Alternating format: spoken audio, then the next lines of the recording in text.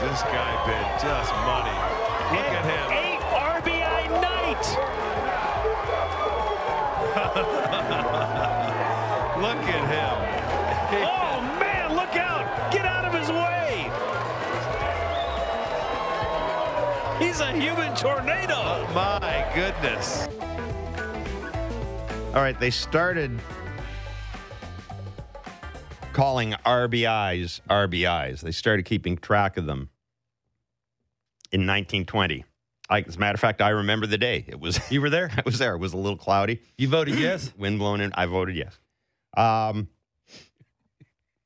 Josh Naylor last night, Mississauga's own Josh Naylor, the Cleveland Guardians, became the only player since RBI became official in 1920 to knock in 8 runs from the 8th inning on in a single game. That's crazy. That was the 3-run homer you heard, courtesy of the Cleveland Guardians network. He also hit a grand slam. Of course he did. After the 8th inning. Well, to get 8 ribbies after the 8th inning, you're probably going to have to hit a grand slam to get 8 ribbies. He hit a 3-run homer? He had an RBI double. Here we are. RBI double in the 8th. Grand slam in the 9th and a 3-run blast in the 11th. Yeah, that's awesome. So there, he got that's pretty good. He's got a good swing. When you watched him against the Blue Jays, you can see how short his swing is. You can tell he had plate coverage. You can tell he's trying to use the entire field. You can see he's got a 2-strike approach. He's got enough bat speed that he can hit high-octane velocity from about the 6th inning on is when you're going to face a bunch of those dudes that just throw a bazillion miles an hour. And it looks to me like he's got a decent idea of what his mechanics are doing from the ground up. That's the one thing in 2022 that you have to know. For me, anyway, when you're watching these guys hit and how they're trying to lay off of that ball to strike, that tunneling thing that they always talk about pitchers trying to do. Well, if you're a hitter, you got to try and recognize that. And how do you do that? Have to put yourself in that best athletic position as quick as you can, as fast as I can get to it. Get my front foot down and get that little separation. That allows me to recognize the pitch out of the hand. And you can tell that and that's sort of the Guardians' way. Is that the right way to say it? Well, where they're pesky and they're battling every single at bat. Now he's a bigger swing guy occasionally. Like he'll get frisky, Big Daddy Hacks. Occasionally you got to do that because you got grown man power. But you can tell he's sort of bought into that Guardians' way. And with all the things that go into being Josh Naylor. Well, it's sort of fun to watch him. You've got to remember, too, if you think back to that injury he had last year, a right fibula fracture, multiple fractures in his right fibula and torn ligaments.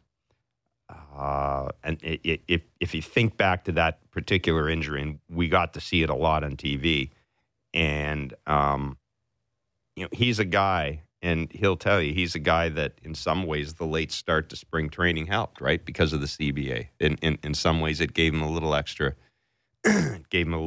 time to get ready. Moving positions, too, for me, from the outfield to first base has helped him a lot. You know what that's done? Probably mentally it's had an impact as well. You're a hitter-first guy. Yeah, exactly. Don't go out there and run all over the place and have 4-man outfields and figure out where you're trying to play and run it all and probably can't keep you healthy. They're killing a couple birds with one stone there, trying to keep him a little healthier, keeping him on the field. It's also got to be. And now he's only thinking about hitting. I was going to say, too, there also has to be a little bit of that mental aspect as well. Sure there is. When you're not great at something and they keep running you out there, I'm not saying he's not athletic enough to play the outfield, but just to simplify it enough to go, okay, now you're playing a little first footwork around the bag, figure that out. Now it's about getting the foot down and getting it singing, and you can tell he's got a plan. And he's got enough talent offensively to catch up to velocity, which is, we all know that everybody throws a bazillion miles an hour these days. And the starter, they're only going about 4.7 innings per start. So now you have to figure out ways. You're going to get velo. And for him to do that from the 8th inning on, he's catching all them dudes that throw bazillion. And every single one of them guys that throw for the White Sox, even their starters, you got to have a plan. And the Guardians got to give them credit. 1 through 9. They may not always get hit, but they're hard out. And that's different. You got to be honest. That's different from a lot of the teams that you see. And maybe it plays this year. Yeah. Maybe the Guardians will be the sort of the sleeper team. I'm not buying it, but maybe they will be. No, it is interesting though that they do seem, at least compared to the other teams we've seen the Blue Jays face, they seem to have chosen a different. Now, maybe a lot of it is. I'm sure a lot of it is financial too, right? They can't go out and add $35 million a year sluggers. But of all the teams that we've seen so far against the Blue Jays, they seem to be the team that is their approach is the one that really struck you as different. How dare I say manufacture runs? That's It's It's a great point. That's what they did. His home run, his grand slam came off Liam Hendricks. 99. Elevated. That's even more impressive. You being left-handed, and you got to get on top of that thing. That's the one thing. You look at of reasons why offenses have struggled, and this is just me. Sinker, slider combo from righties to a right-handed hitter. That's the one thing, and they're doing it with power. You get one moving one way, you tunnel the other one, it gets moving the other way. It's almost impossible for a hitter to go. That's about how much time you got from the time he releases it because of how hard they're throwing it to make up your mind where it's at, which way it's moving, and do I really want to attack this thing with some aggressive swing and actually think that I can hit it? So, and the elevated fastball to a lefty. It's when I watch these guys and you watch, it's even not with 2 strikes anymore. It's earlier in counts. And now you're trying to hit that and lay off a breaking ball. It's hitting's never been tougher, Jeff. The Jays didn't play last night, hence that's why we didn't lead the show talking about the Jays. They will open a 2-game series against the New York Yankees tonight with Yusei Kikuchi on the mound against Luis Severino. Kikuchi's second consecutive start, back-to-back starts against the same team. It happens to be the Yankees. We'll be joined at 11 o'clock by Dan Schulman, Blue Jays play-by-play announcer. 11:30, Jake Storiale, host of Talking Baseball and Talking Yanks podcasts on John Boy Media. He will be along, and at 10:15, Mike Soroka will join us. We'll get an update from Mike on where his rehab stands after those 2 Achilles injuries. Sinker slider guy, too. Let's ask him about the baseball. Sure. What better guy to ask? And we will have Jays tickets to give away as well. So let's talk about, before Mike Soroka joins us, let's talk about Yusei Kikuchi facing the Yankees. Last time out, we saw a step forward in the progression towards what the Blue Jays ultimately hope Yusei Kikuchi will be. I mean, he's learning the lessons that he appears to be applying the lessons that Pete Walker and the staff has given him. I think you're right. They sent him back out for another inning and basically rewarded him. You got to throw a guy a bone. When a guy does what you've asked him to, you throw him a bone. You send him out there again. So now, if you're the Yankees, I would think now know that he's going to throw the fastball more. He's got confidence in the splitter, and the cutter is whatever you see. It's going to be a slider. So if you're the Yankees, I don't think there's going to be any surprises anymore with Kikuchi, right? I don't think so. I really do. Well, fastball command will be his thing, and command is a big word for him because he doesn't have to go on the black to both sides of the play. You can tell by hitter swings, the reaction, the way they take his fastball. It got something to it. Got a little giddy up to it. It's got some deception to it. It's got some life to it. And when you see good hitters, like in the last start against the Yankees, fastball counts. He's throwing fastball hitters a fastball. That will tell you everything you need to know, especially him being left-handed. Now, the slider, he's eliminated the cutter. Right. I know it'll look like occasionally a cutter. That's what I'm saying. But because of the way he grips it. But if you're the Yankees, you're not thinking cut. You're thinking slider. I have no idea. Couldn't tell you what they're thinking. I just know he's going to throw a secondary pitch with something that breaks. It's more about what he's thinking. That's the thing. And again, if you want to look at their lineup, all 3 of his pitches got to be working. Now, obviously, it starts with fastball command, but like Judge don't like the off-speed pitch. That would make the split change important against him. Rizzo don't like the breaking ball. That would make the slider important for him against that kind of hitter. DJ LeMahieu, I think, doesn't like off-speed pitches, so you're going to have to throw him fastball, you're going to throw him split changeups. So he's going to have to use all 3 to each hitter because each hitter has a weakness that's a different kind of pitch. So his last outing was really good. The Jays won 2-run. The only 2-1. The only run he allowed was a home run to Joey Gallo. Looking at what he did to the top of the order, LeMahieu, Judge, Rizzo.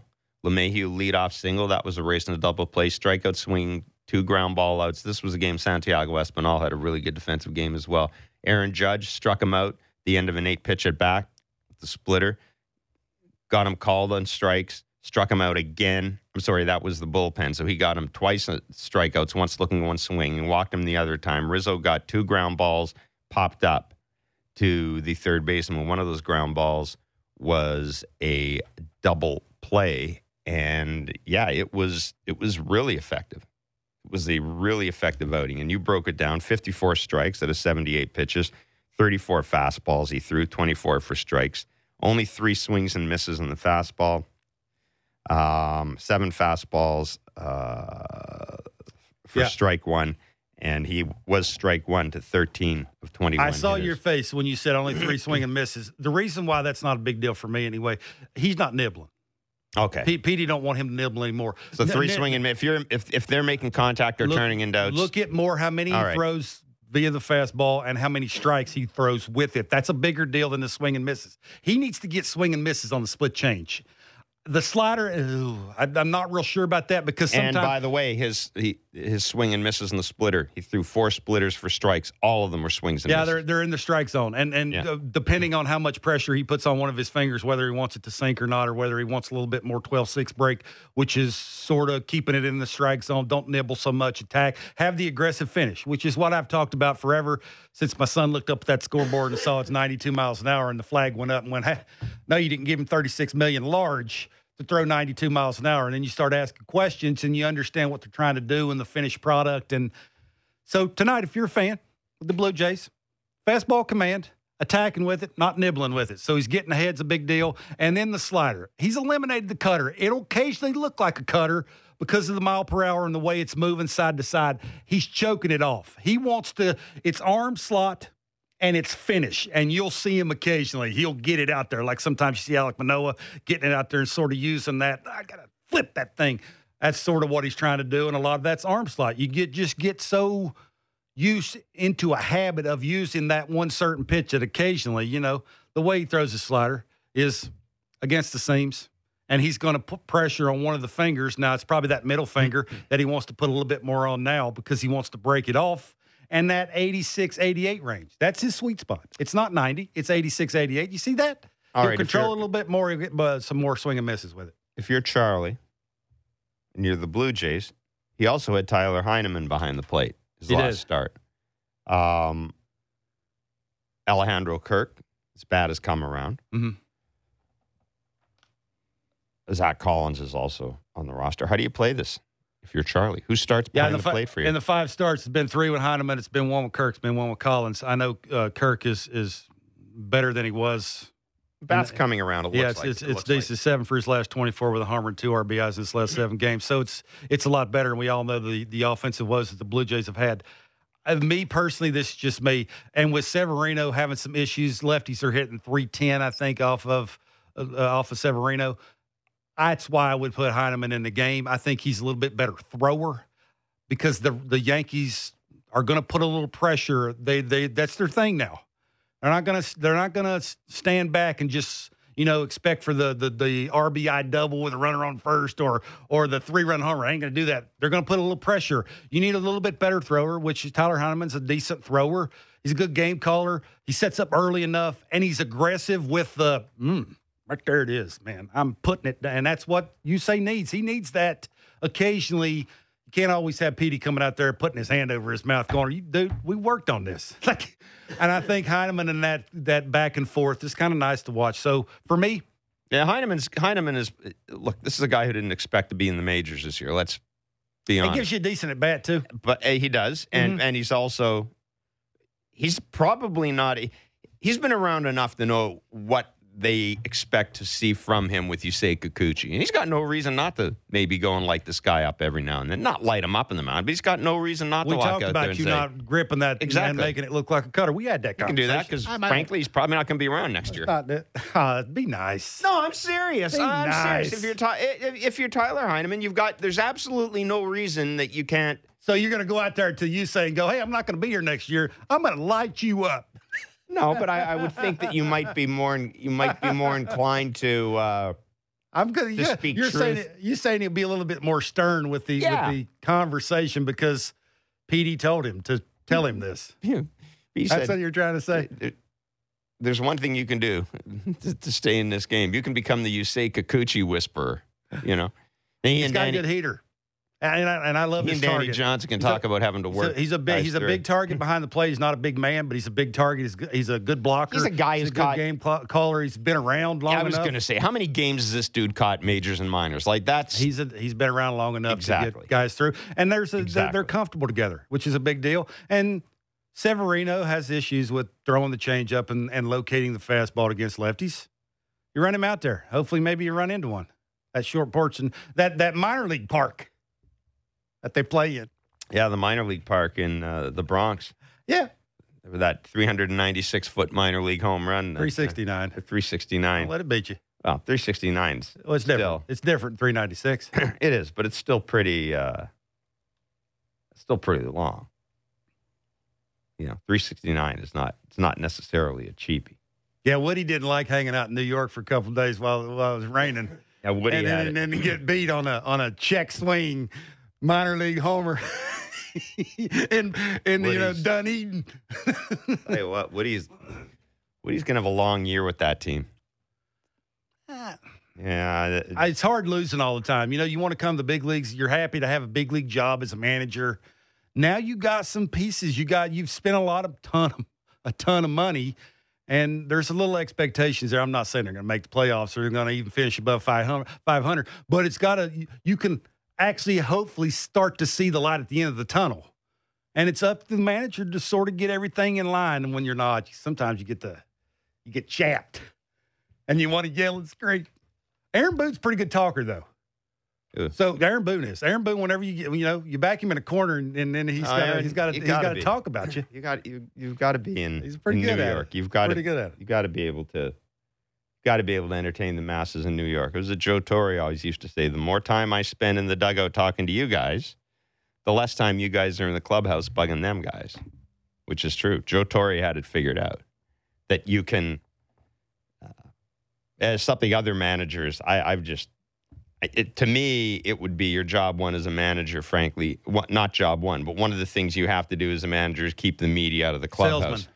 And the way you do that is you entertain folks. You have them sit in your office for half an hour so that all the players, and Gibby was good at this too. He was. Gibby you'd talk about music and sometimes politics and then you'd have to put up with Gibbyisms and all that, and it'd be funny. Then you'd look at your notebook, you'd go, okay, I got basically one useful thing out of half an hour. I got to go out and talk to Russ Martin, and oh Jesus, they're out in the field already taking batting practice, and Gibby got you again. That is an art, and that is that's something we've kind of lost with.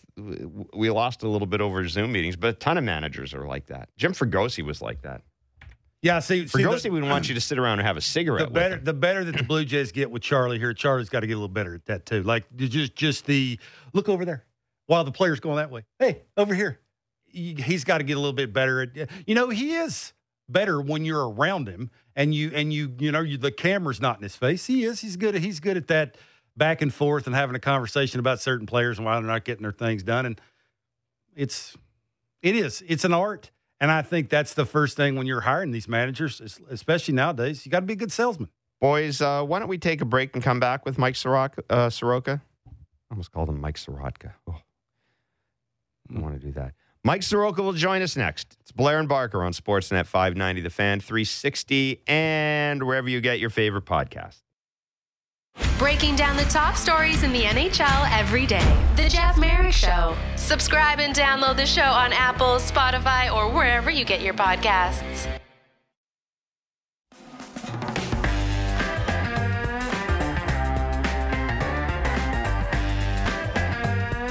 All right, we have tickets to see the Jays and Mariners on May 17th. We'll give it away. We'll give it away in the 11 o'clock hour. Dan Shulman joins us at 11 o'clock. He'll be back in the booth calling the Toronto Yankees series at Yankee Stadium today. First pitch is 7:07. I better check that. I always get confused with stuff. I do know it's Yusei Kikuchi against Luis Severino. 7:05. 7:05. There you go. I pick you up as usual. Yes, indeed you do. Well, I'm glad we're talking to our next guest because we've had Mike Soroka on before, and we've always enjoyed our conversations with him, and I'm really happy because my senses, just from what I've been reading and saw an interview he did with Ben Verlander as well, or heard an interview he did with Ben Verlander as well on Fox Sports. I'm getting the sense that we're getting to the point where we can start planning to see. Hope so. Mike Soroka back on the mound in a game, which is great. I don't want to get too far ahead of ourselves, but let's bring in Mike Soroka of the Atlanta Braves. Mike, thanks so much for joining Kevin and myself. We trust that you're doing well. Look, I hope that everything I'm reading and hearing about the progress of your rehab, I'm hoping it's accurate, and just wondering, where are you right now, and do you have an idea when you may be back? Hey guys, yeah, thank you for having me again. It's always a pleasure. I always enjoy talking to you guys at home. It's nice to be on with the Canadian crew, but yeah, everything's going well. I think I'm currently in Atlanta right now, kind of just finishing up some last touches on our traditional rehab, and we should be kind of finishing up some bullpens here in the next little while, and then it'll be time to start kind of my spring training. A lot of that for me is going to be basically just kind of opening it up to being an athlete again.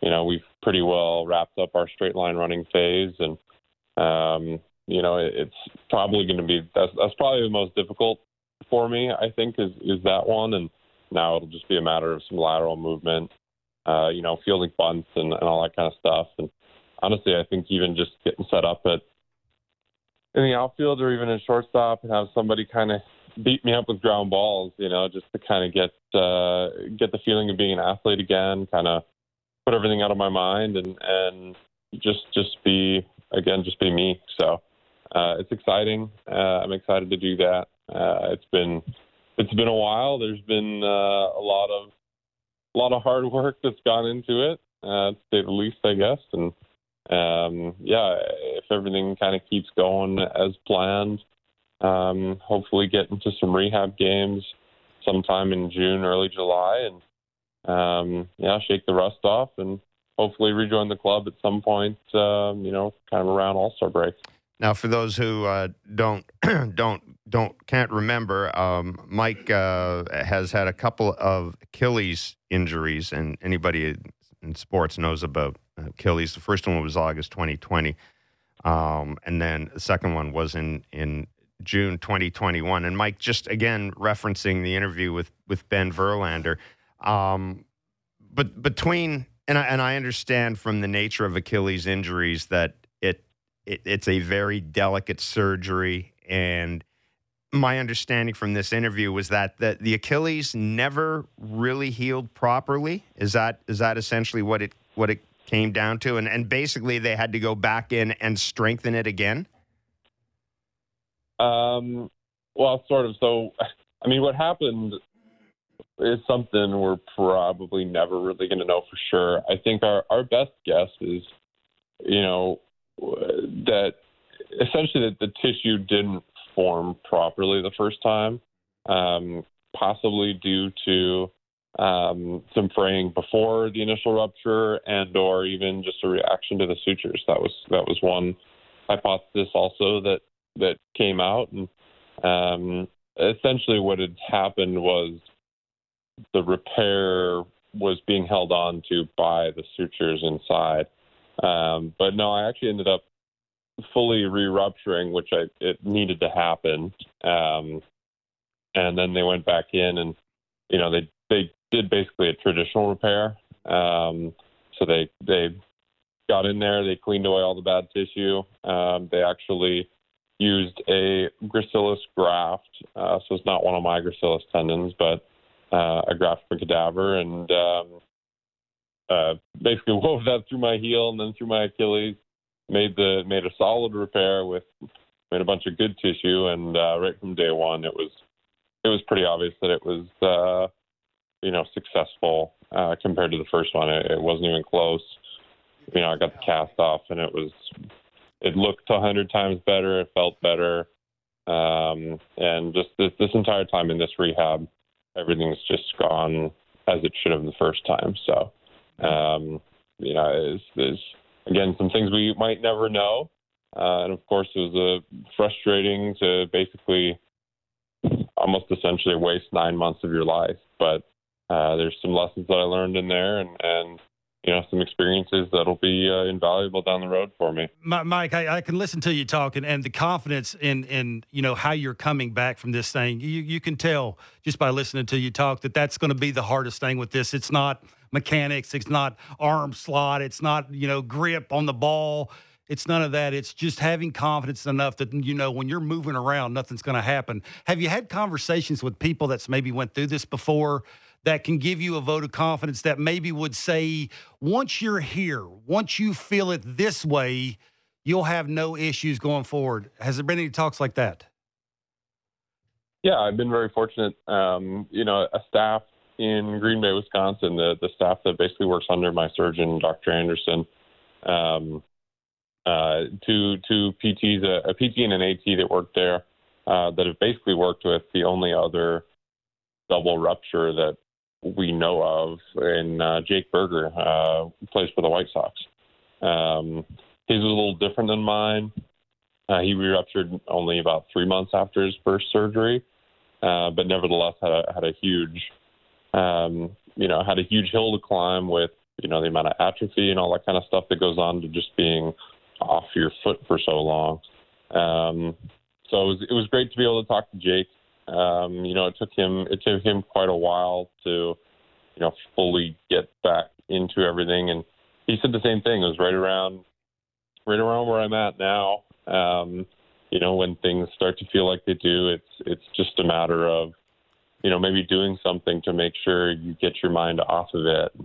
And, that can be as simple as, playing ping pong. I think he actually got into tennis a little bit in his off season to just kind of move around on it and worry about hitting a ball as opposed to how he was stepping. And I mean, we know at this point that, it's not going anywhere. Mm-hmm. It's the repair is solid. We've tested that enough to know that that's definitely not the problem. It's just a matter of, repatterning some things and making sure that, I learn how to run again. Actually, probably learn how to run for the first time. I still run like I skate, so that's going to be important. But new stuff like that will really just kind of help me in the long run. You being a guy that throws sinker slider, you pick up baseballs, you're a touch and field guy, those kind of things. Have you noticed the baseball's been a big topic early in the season here, and I know you've been around the Braves and a bunch of the other pitchers who have been pitching and throwing baseballs. Alek Manoah, I got to be honest with you, just the first guy this year that I've seen with the Blue Jays that would grab a ball from the catcher or the umpire and throw it as soon as he got it. Like he didn't even look at it. He just grabbed it and threw it. Obviously, he could feel it, that it felt new to him, whatever that feel was. He didn't like it. Has there been some talks? Have you noticed anything different about the baseball that would, set a alarm off that says, man, why is the baseball like this? Yeah, I mean, I think from a pitcher's perspective, I don't think we have too many things against this baseball. The thing too, I mean, I noticed one of my bullpens that I threw in Atlanta here when the team was in town. We actually got the bag of balls that it's this year's baseballs. Our rehab baseballs are just a mishmash of former years. It doesn't really matter. We're just getting out there and getting work in. But when we threw a bullpen and we had it, both Kirby and I both noticed, the ball seemed, just more supple, I guess I would say. It's just that the leather seemed a little different, and the seams were definitely raised from where they had been in previous years. And it's just it's something that I think they have the analytics to prove. I don't think I'm breaking, I don't think I'm breaking any news here, because now everybody's seeing all the numbers. We see all the fly balls that are getting hit, 110 miles an hour, that are just kind of dying at the track. It seems that you almost need a perfect amount of backspin on a low trajectory to really get the ball out in some places. And it's again, that the flat spots on it are coming back, and which is something we actually heard about in previous years prior to probably 2018, when you had a hard ground ball hit, you just get the ball back, and even if it was scuffed already, you had to get rid of it anyways. But with that little flat edge on it, it's just I just don't understand why it can't be kind of a collaboration, and that it's obviously changing. So I don't know. I think that's where everybody's kind of got the problems, is that it just seems like it's not being forthcoming with us. Mike, this is a little silly. This is a little silly question because I know what the answer is. But for people that don't know, when you pick a baseball up, and you can know I don't even have to look down at it. I can grab it and tell the seams are bigger. What does that do for your secondary pitch? As soon as you grab it and you say, "Ooh, it's bigger," what would that tell you about what you can now do with your secondary pitch? Yeah, I mean, for me personally, honestly, I didn't mind the smaller, coarser seam balls. I found they actually, when spun properly, they did more for definitely my sinker was the big one. For whatever reason that was, but I noticed right from coming up from the minor leagues, all my pitches were moving more. Fastball, changeup, slider, they were all moving more. But I did have to be more. I did have to be more careful with my breaking ball. I had to make sure I got around it, and I think that's probably the biggest thing for most of these guys, is being able to kind of hold on to that ball that last millisecond to make sure you get around it and throw your slider properly. Someone like Alek Manoah, obviously he's already got a pretty incredible slider. Seeing some of the ones he's thrown this year again are like, it's a wiffle ball pitch at that point. And which I honestly like to see. I think it's awesome. That's where I get my enjoyment out of playing baseball. It's just probably better grip at the end of the day. And then obviously if they're a little softer and they aren't going as far, it's again probably another advantage for the pitcher. You mentioned Kirby. I presume you're talking about Kirby Yates. Now, he is rehabbing as well, and he was a guy that the Jays signed, and he was hurt. They never really saw much of him. What have you been able to talk to him a little bit and just kind of get a sense of kind of what he's going through and what it takes? I mean, I know you've had firsthand experience rehabbing, but having a guy who's been around a while, has it maybe helped things a little bit? Yeah, definitely. It's a good presence to have around. It's been basically me and him. We've on very similar throwing programs. Obviously at some point I'm going to need to kind of move ahead and start building up, but he's had some challenges on his own that he's had to go through. Obviously he had a revision also because he had Tommy John much earlier in his career. And talking about some of that stuff, seeing the work that we both do, and honestly playing catch with somebody that can give you pure, honest feedback is also really important. That's why I'll choose a throwing partner. We're throwing into a net every single day, and someone with experience like Kirby is even better. We kind of get to feed off each other, give good feedback, and it's really important. It's awesome. I'm glad to have him during this process. The Braves gotten off to a little bit of a slow start. Have you seen anything differently now having Ronald Acuna Jr. back? Hitting home runs and falling at home plate. It's kind of cool to watch. You like to watch the spin on the breaking ball. I like to watch homers. It's kind of cool. And to watch him play is, sort of second to none. Slow start. Is that, can you blame that on winning a World Series and that's why you gotten off to a slow start? Or is it just, that's the nature of a season is you have some ups and downs? Yeah, I mean, I think a little bit of both. I think most everybody will tell you, at least to start the very beginning of the season when we still had all, World Series festivities, celebrations going on. It didn't feel like it was quite over. It didn't feel like the page had turned yet. So I understand that. And I think, at this point, we see the starts of the Mets are off too. And we see some other teams in our division and it's kind of a kick in the butt. All right, here we go. Let's go. We gotta start winning games here, or else we're going to be in a pretty big hole. And we were able to climb out of it last year. I think we were not too much different. I don't think we were in a great place in about June, but we were able to kind of climb out of that because no other team in our division had really separated themselves. But this year, it's a different Mets team. They've got some internal leadership also with, Showalter. He's proven.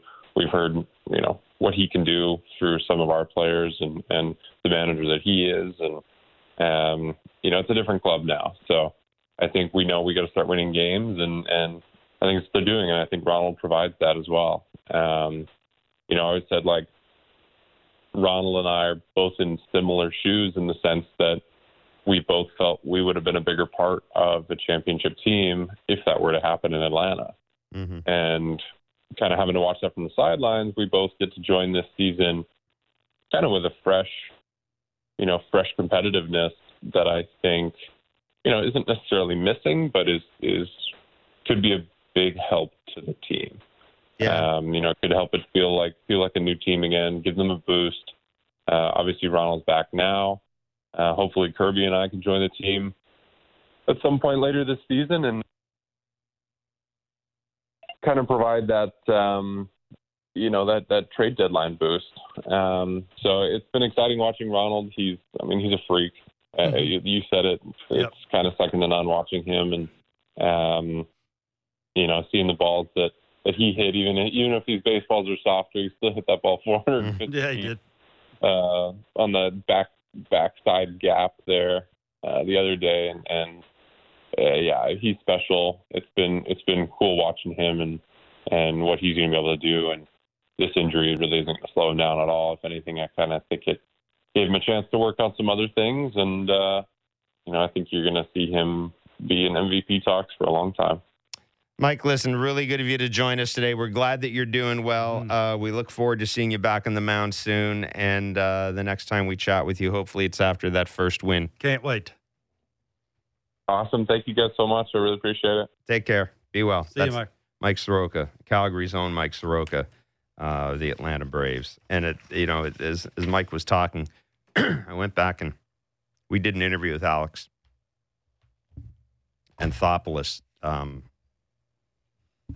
I don't even know the date of it, but it was after the World Series, and we're talking about, and we've mentioned it in this show several times, how if you look at teams that have long World Series runs or long windows of contention, two things are apparent. One, you need to have a core of your own players, but you also need to kind of refresh it every now and then, refresh the mix. And the Yankees did that, right? They would bring guys in, David Justice. They brought all sorts of guys in during that run, guys who, it wasn't that there's anything wrong with the clubhouse, but there's never anything wrong with having a guy in there who is hungry, wants to win a World Series. And I hadn't even thought of that. In terms of Mike Soroka and Ronald Acuna. And when Mike mentioned it, I'm thinking, okay, if you're the Braves and the All-Star break, you've got Acuna coming back now, and he didn't play during the World Series. You've got Soroka coming back. You maybe have Kirby Yates coming back at the back end of the bullpen. You got guys who missed out on the party last year in some ways. I hadn't thought of it until Mike put it that way. But just imagine if you're the Braves and you do get Mike Soroka back, and he's Mike Soroka before the Achilles. You're talking about a guy, quite frankly, Cy Young contender. And you would start in the playoff. Absolutely, you'd start in the playoff series. Sure would. You'd have no problem having him if he's fully healthy. You'd have no problem having him go game one. But Mike said it about the Mets being that much better and the Phillies having a lot to prove. They're gonna have to hurry. You roll your eyes about the Phillies, but they still got a lot to prove. They gotta come to the party a little bit. And the Braves will be fine. Braves will be fine. They will be, but they'll be fine. It's all about where you think you want to be at the end of the season. You want to win that division, or you want to make the playoffs? Well, I think the other thing too with Alex is if they're in a position to contend again, sure he will. You know that Alex isn't afraid. One of the best GMs in baseball. Isn't afraid to get creative. And I will say this: one of the things that not re-signing Freddie Freeman did is it gave them a certain amount of wiggle room. at the trade deadline. I mentioned that we're giving away Blue Jays tickets all season long here in Blair and Barker, whether you listen on the radio, on our podcast, or indeed watch us on Sportsnet 360. Now, all you have to do is text the correct answer to our daily baseball trivia question. Text it to 590-590. Yesterday, we asked you, what year did the Seattle Mariners play their first MLB season? The answer was 1977. Today's question is to win tickets to the Jays and Mariners at the Rogers Center on Tuesday, May 17th. I think you would have got this one. I would have had to think about it a bit. Which Mariners pitcher holds the team record for most all-time strikeouts? Again, which Mariners pitcher holds the team record for most all-time strikeouts? Text the answer to 590-590 for your shot to win. See rules at sportsnet.ca/590, and we will have more tickets to give away next week. I would have... My first reaction to it would have been it's probably a trick question. Yeah. But then, no. Once you think about it, it's not a trick question. Want to say, I shouldn't have gave it away like that. Well, I mean, it's not a hard question. Anyhow. 590-590 is the text line again. Which Mariners pitcher holds the team record for most all-time strikeouts? Your chance to win tickets to see the Jays and Mariners at the Rogers Center on May 17th. Dan Shulman joins us, Jake Storiale, host of Talkin' Baseball and Talkin' Yanks podcast on John Boy Media, in the next hour. It was interesting hearing Mike talk about the baseballs and just the difference he has noticed in bullpen sessions. And if you're wondering, just to clarify something, what Mike was saying is the bullpens you're throwing when you're with the major league team are generally you're using that year's balls. Some of the other rehab, like when you're just playing catch, you're using any you can use any ball. Any ball. So we've already talked about how guys can definitely feel the difference, but that was interesting hearing him talk about the seams. I don't want to be the guy that states the obvious about the baseballs and how much they're throwing breaking balls. Just listen to Mike talk. There's a reason to throw in breaking balls.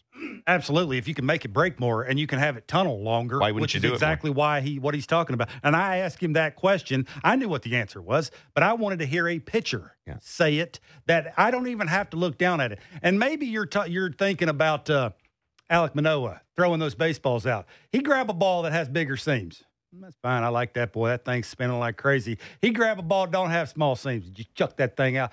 You noticed that he didn't even look down at it when he was throwing them out? No, you made that point, and I went back and looked at it. Yeah, he would catch a ball like that. He'd put it in his glove. He'd look at it. But I mean, he wouldn't look at it. He'd catch the ball, he'd go like that, and he'd just get rid of it. It wasn't like he was sitting there and examining the ball. You could tell right away. If the new ball had the bigger seams, and I like throwing it that way, why would I throw one that didn't have bigger seams? Why wouldn't you? Why wouldn't I throw those balls out? Has nothing to do with that ball being slick. I'm just telling you right now. And brand new baseball. It is not slick. It's funny because I mean I can remember, and I think Buck talked about this early in the year. Buck Martinez, that there was a time where pitchers wanted the ball a little scuffed. I mean, anybody watch Dennis Martinez pitch? Dennis Martinez, the balls he was using, they were black because he would put chewing tobacco in his hand and he wanted a little dirt on it. There were times where pitchers wanted scuff it up to the side you wanted it to break to. Yeah, you didn't want it as bright. You didn't want it as white for the hitter to see. I've actually been able to see the scuff and told the umpire, "Hey, do your job. Check the ball." I actually said that to him before. So yeah. Anything that they can do to rub it up, but if I grab bigger seam and I throw one and the ball goes this way, I'm not going to throw it. It tells you something, doesn't it? That now the emphasis is on. I want that clean. I want that clean ball. It just tells you how pitchers, how bold they are now. Because like I said back in the day, you wanted the ball to stay in play for a bit. You didn't want it. Obviously, if the ball, hits off a wall or something like that. But I would ask someone, if you get a ball this is something you could tell your kids. If they go to a ballpark and they get a ball, an in-game ball for whatever reason, whether it's a foul ball or whatever the hell it is, take a look at that ball and look at some of the older balls you'll see online. Like, I'm not talking the ones from 1920. Obviously, they're going to age. But take a look at some of the balls that people have put online from like 2 or 3 years ago, or not that long, but 5 or 6 years ago, and just the difference, how dirty those other balls are, and how scuffed up those other balls are. It's remarkable. I mean, I've got a ball at home. I got one that Josh Donaldson hit, foul ball, and I got another ball that I don't know. I picked it up someplace in spring training, like in the 90s with the Expos, and now it's a spring training ball, so it's going to be dirtier anyhow. But yeah, the balls weren't taken out of play as much as they are now. The Major League Baseball is almost telling you without telling you that it's cheaper to pay a pitcher who can throw 4 innings than it is an everyday position player. I mean, I've mushy baseballs and I've talked about and the seams and there's an economic aspect. It's no question there is. There is no question. And people are going to say, "Well, Jeff, that just means the pitchers get paid more than hitters." Maybe, but there are just do the numbers and look at the number of offensive players in the game and look at what they're earning. And we've talked about the game going younger and younger and younger. And Major League, listen, don't put it past Major League Baseball to try to control how much money everybody makes before they become a free agent. Once you become a free agent, you got no control. All it just takes is one idiot owner to decide I'm gonna pay a guy $65 million a year. Once that happens, baseball has no control over it. But man, you get these guys pre-arb especially, and then it trickles into arbitration. If you can keep the numbers down. It's just funny we're having talks about the baseball when they raise the minimum. Got to make up for that somehow. How do you make up for it? You do something with the baseball, you don't pay everyday players as much money because, quite frankly, they can't hit the ball as far anymore. Their mechanics are the exact same way. They're still hitting velocity as much as they were back then. They still have exit velocities the same as they did last year. Well, why is the ball not going any further? Why are you messing with the baseball? And when it comes to things like arbitration, that is still the old school numbers that really matter in arbitration. So, anyhow, we can. Part of it might be conspiracy theory, but we've been around baseball long enough to know that I don't think stuff accidentally happens when it comes to the baseball. 2 + 2 is what, Jeff?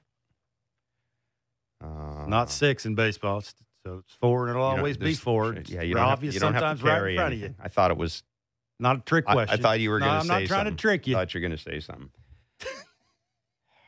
Dan Shulman will join us at the top of the hour. Jake Storiale, host of Talking Baseball and Talking Yanks podcasts on John Boy Media, will get you set for tonight's game. First of 2, it's just a quickie between the Jays and the Yankees. Kikuchi and Severino, Tamorts, Jameson, Tyone against Jose Barrios, and the Jays go on to Tampa Bay. Tomorrow's game is an afternoon game. No Blair and Barker. We will be on Blue Jays Talk immediately following the game.